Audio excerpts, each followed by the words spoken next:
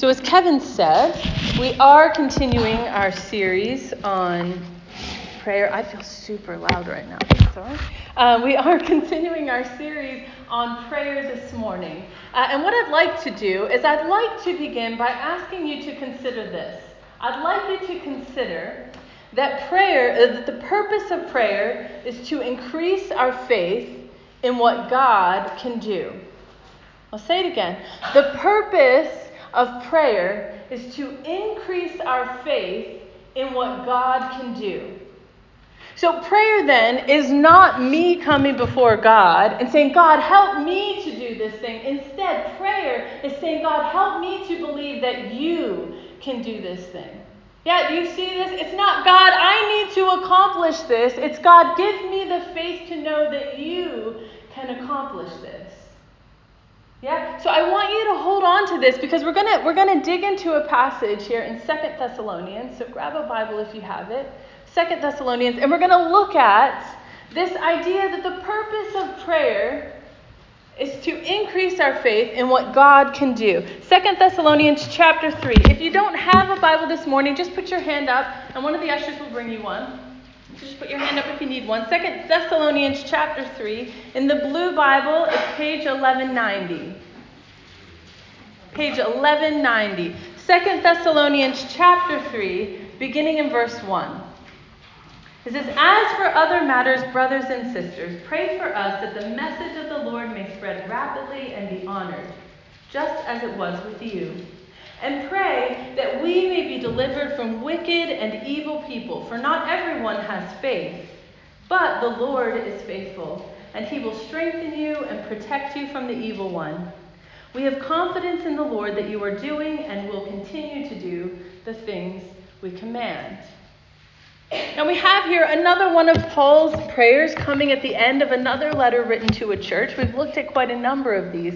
And what I think we're going to see together this morning is that over and over, Paul takes an opportunity to remind us that the purpose of prayer is about increasing our faith in what God can do, not asking God to help me to do something in my own strength.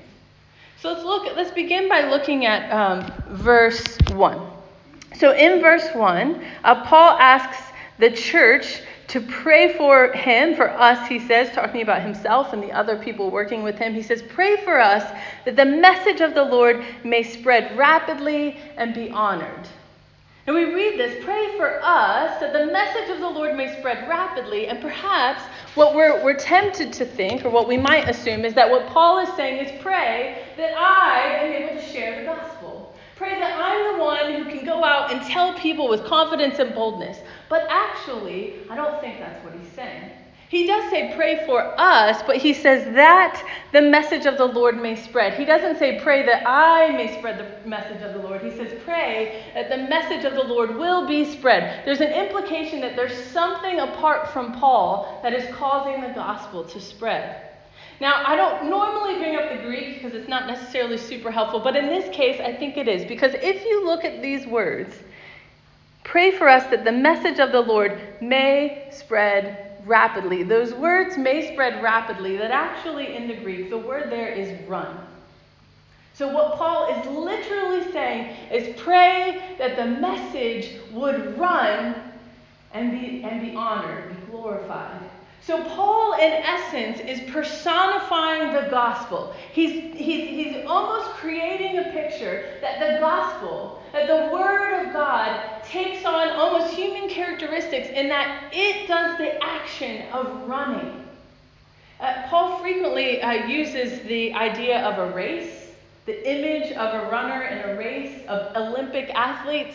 And so you get here almost this similar picture, that the gospel is almost like a runner in a race, and that as the gospel goes out and it runs, at the end of a race, when the runner completes the race and they've accomplished their purpose, then the runner receives glory and honor, a crown, right? And so we have this picture that the gospel itself, as it does the work that God has said the word will do, that the gospel will then, at the end of the race, be glorified by those who receive it because they will see the work that the gospel has done. So God receives honor. So Paul then is saying, pray for us that we will have the faith to know, to believe that God's word can do what he says it will do.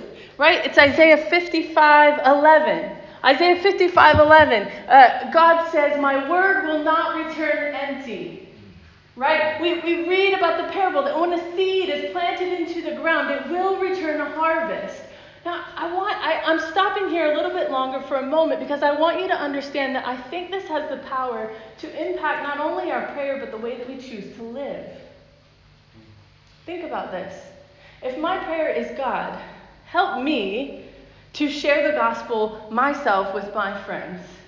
And the reality is that if you're like me, you may not be. You guys are all probably much better Christians than I am. But for me, I start to work out the end of this and start thinking, well, I hope I can share. I hope I can say the right thing. What if they ask me something and I don't know the answer? And I can't really get people to change their minds because I have people that I love very much and they do not love Jesus. And no matter how much I tell them about my faith, they don't want to hear it. And so I know that no matter what I say, ultimately at the end of the day, I can't make anyone believe anything. I don't have that kind of power. That's not who I am. I'm not God. And so if I'm coming to God and saying, help me to do this thing, then how motivated am I really to do this thing? Because I know at the end, if it all depends on me, how can it possibly happen? Or instead, do I come before God and stand on the faith of what he has promised to us and say, God, help me to believe that what you have promised is true. If I am convinced that when the word goes forth, it reaps a harvest. If I am convinced that a seed planted in a ground will absolutely bear fruit. If I am convinced, then it doesn't matter what I can see. It doesn't matter what I can physically do because I am convinced that God is faithful to his promise. And so when I pray then, I'm not praying saying, God, help me. I'm saying, God, help me to believe that you can do this. God, help me to believe that the message will run. That your word is powerful and active, and therefore it cannot fail. And so the motivation then, what would you do? Have you ever heard those questions? What would you do if you knew you couldn't fail? When we pray the promises of God and we seek to live according to those promises, then we're literally given the opportunity to say, what would you do if you knew you couldn't fail, if God had promised it? And so the purpose of our prayer then is to increase our faith in what God can do. That Paul begins by saying, let's pray that we will have the faith to believe that God's word will do what he said it will do. Let's look at the second one. If you look at verse 2, he continues on. He asks them again. He says, pray that we may be delivered or rescued from wicked and evil people, for not everyone has faith. So Paul could be speaking generally about evil people, about people who come against you when you seek to share the message. But most likely he's talking about a specific situation that's happening to him while he's in Corinth.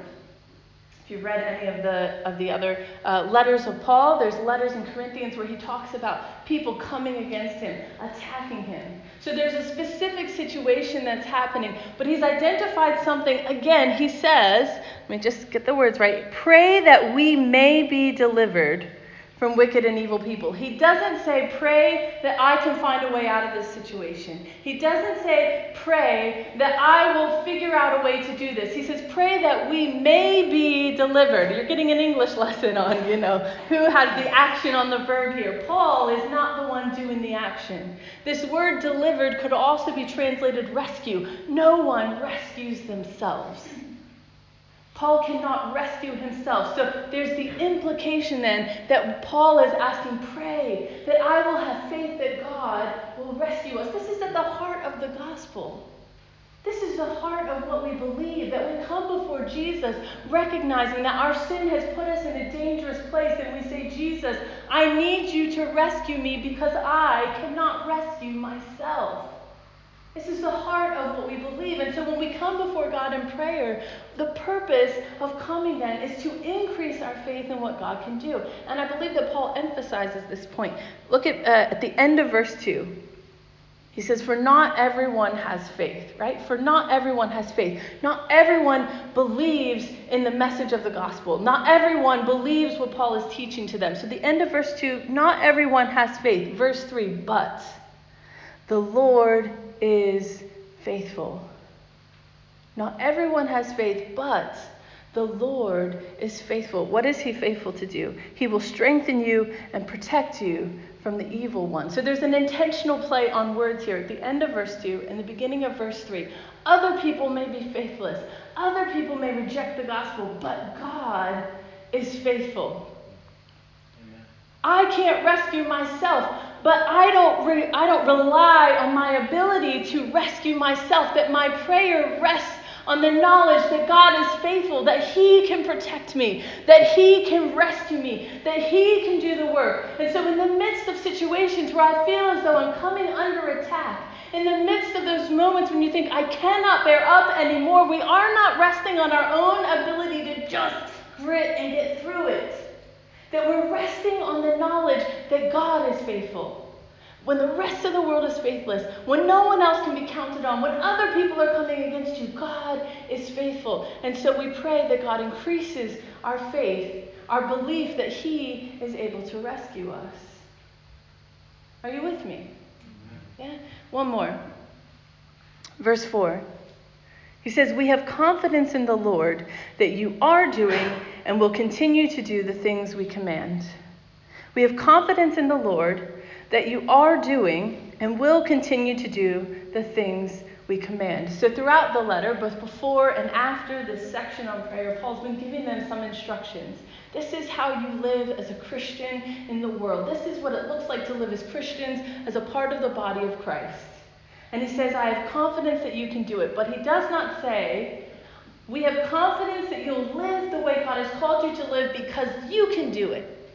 Because you're totally capable. He does not say that. He says, we have confidence in the Lord. Paul's confidence that the church and us, Paul's confidence that we're able to live this way is not our ability to be perfect Christians. It is not our ability to follow every rule. It is not our ability to just be good. It has nothing to do with what we can do. Instead, he says, his confidence is in the Lord. It echoes Philippians chapter 1, verse 6. He who began a good work in you will bring it to completion until the day of Christ Jesus. That God begins the work, that it is God who works in us. The only reason that we're able to follow Jesus, the only reason that we can be obedient to the things that God has told us to do is because God works in us. Paul says it's no longer I who live, but Christ who lives in me. We die to ourselves because we can't do it. So the purpose of our prayer is not, God, help me to make sure that I'm good enough to do it, but God, help me to believe that you won't start something in me and not finish it. God, help me to believe that the work that you're doing in me, you will bring it to completion. That God, you will work in me and help me to follow you. I can't do it, but you can. The purpose of our prayer is to increase our faith in what God can do. What that means is, if we're going to pray this way, then we've got to ask God to keep his promises. Essentially, when we're praying this way, when we come before God, what we're doing is we're asking God to keep his promises. 3 times, Paul asked them to pray in such a way that they would ask God to keep his promises, right? He says, ask God that his word would not return void. He's promised it, so pray and ask God to give us the faith to believe that his word does not return void. Ask God to give us the faith to know that he is the one who rescues us. Ask God to give us the faith to believe that he completes the work that he began in us. So here's the question that I have. We'll kind of wrap it up on this idea, but I want you to think about this because, I don't know about you, but it leaves me with the question, if God's promised it, if he said he will do it, and he said that he is faithful and trustworthy, then why do I need to keep asking him to do it? Why can't I just sit back and say, well, God's promised it, so have at it. It's all yours. Why do I need to get involved in that process? that's the question that I ask. Now, I want to think about a scenario with you for a moment and see if we can come to something that's helpful. I want you to imagine a mother and a child. And maybe this child comes to the mom and says, "Mom, can we get some ice cream?" And mom says, "Not right now, but I promise we'll get some later. Not right now, but I promise I will take you to get some ice cream later." Now here's the question I have for you. This is a perfect mom. None of those exist, but this one in our fake scenario is a perfect mom. She always keeps her promises. She never gets too busy and forgets that she made the promise. She always does what she said that she will do, and the child knows it and believes it and says, "I know my mom will do this." Now let me ask you this. This perfect mom who always keeps her promises looks at her child and says, "I promise you that we will get ice cream later." How many of you believe that that child, having received and believed that promise, will never again mention the ice cream? And will just patiently wait for mom to keep her promise? No one raised their hand. Of course not. That mom is going to hear about that ice cream over and over and over. But she made a promise. Why is this child going to keep bringing up this promise? Well, there's lots of reasons. Perhaps the child comes back to mom and says, "Mom, when are we going to get the ice cream?" Because he's not sure. Maybe she forgot. "Mom, when are we going to get the ice cream?" Or maybe the child comes back because it's been a long day and the hours are ticking by and they're looking up at the clock and they're worried, what if it's not going to happen? And so they come, "Mom, when are we going to get the ice cream? Do you see the time?" Or maybe, and probably very likely, that child is just so excited. This is the best promise ever. "Mom, when are we going to get the ice cream? Because I'm so excited for you to keep your promise."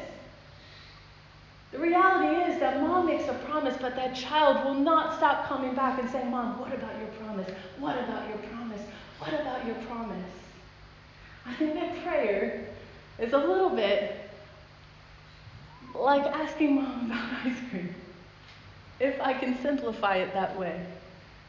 That sometimes we come before God and it is essential that we pray the promises of God, that we ask God to increase our faith in His promises, because sometimes we're just not sure if He's remembered. Our circumstances make us think maybe He's forgotten us. That God has promised His word doesn't return void, but I have people that I love, and God, it doesn't seem like anything's happening. And so I pray before God and I say, "God, you've promised that your word doesn't come back empty, that there will be a fruitfulness, there will be a harvest. God, have you forgotten?" Sometimes I pray His promise because I'm wondering if He's forgotten. He hasn't, just like mom hasn't forgotten.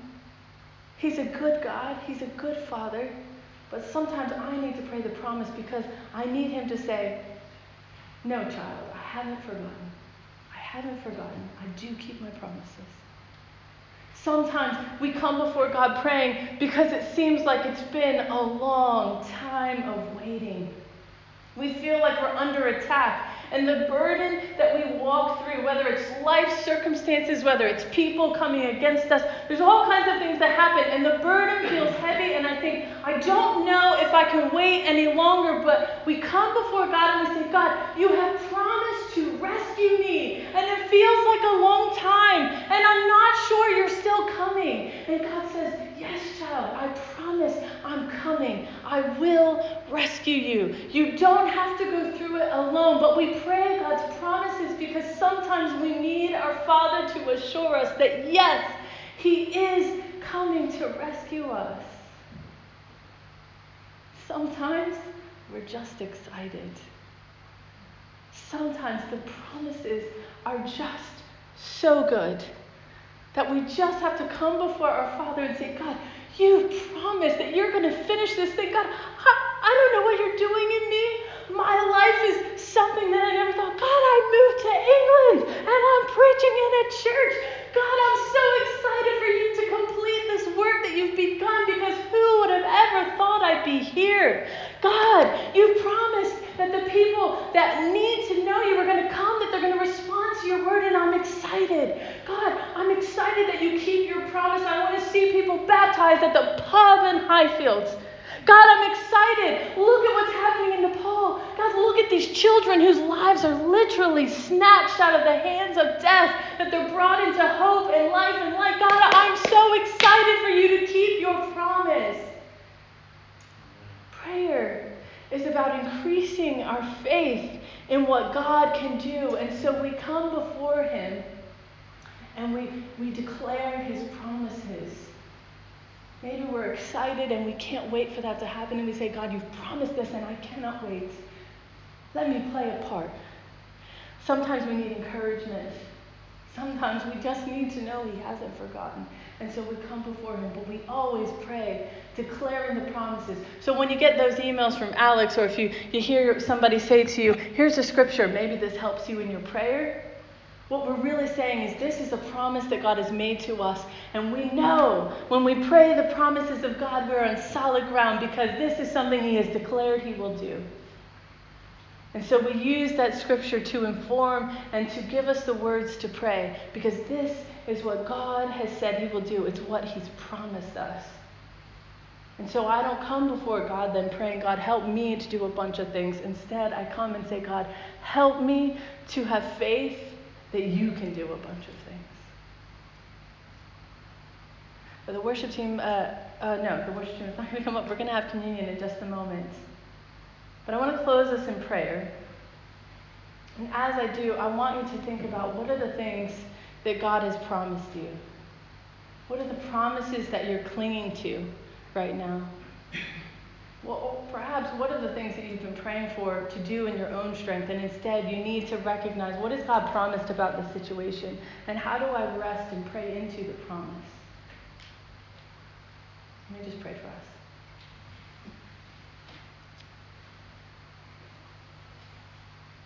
Jesus, I just lift you up in this place. I thank you that you are a good God. That your word says that you long to give good gifts to your children. I thank you that you've told us that if we humble ourselves and pray, if we turn from our wicked ways, you will hear us.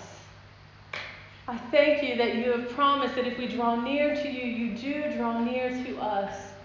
God, your word is a love letter filled with promises to your children. Help us to rest on those promises. Help us to be eager to come to you like a child who is excited and desperate for your promises to be true. God, help us to long to come before you in prayer. Not because we want to be strong enough to care for ourselves, but because we want to increase our faith. We want to be motivated knowing that we cannot fail when we rest on the promises of God, because you are faithful and trustworthy.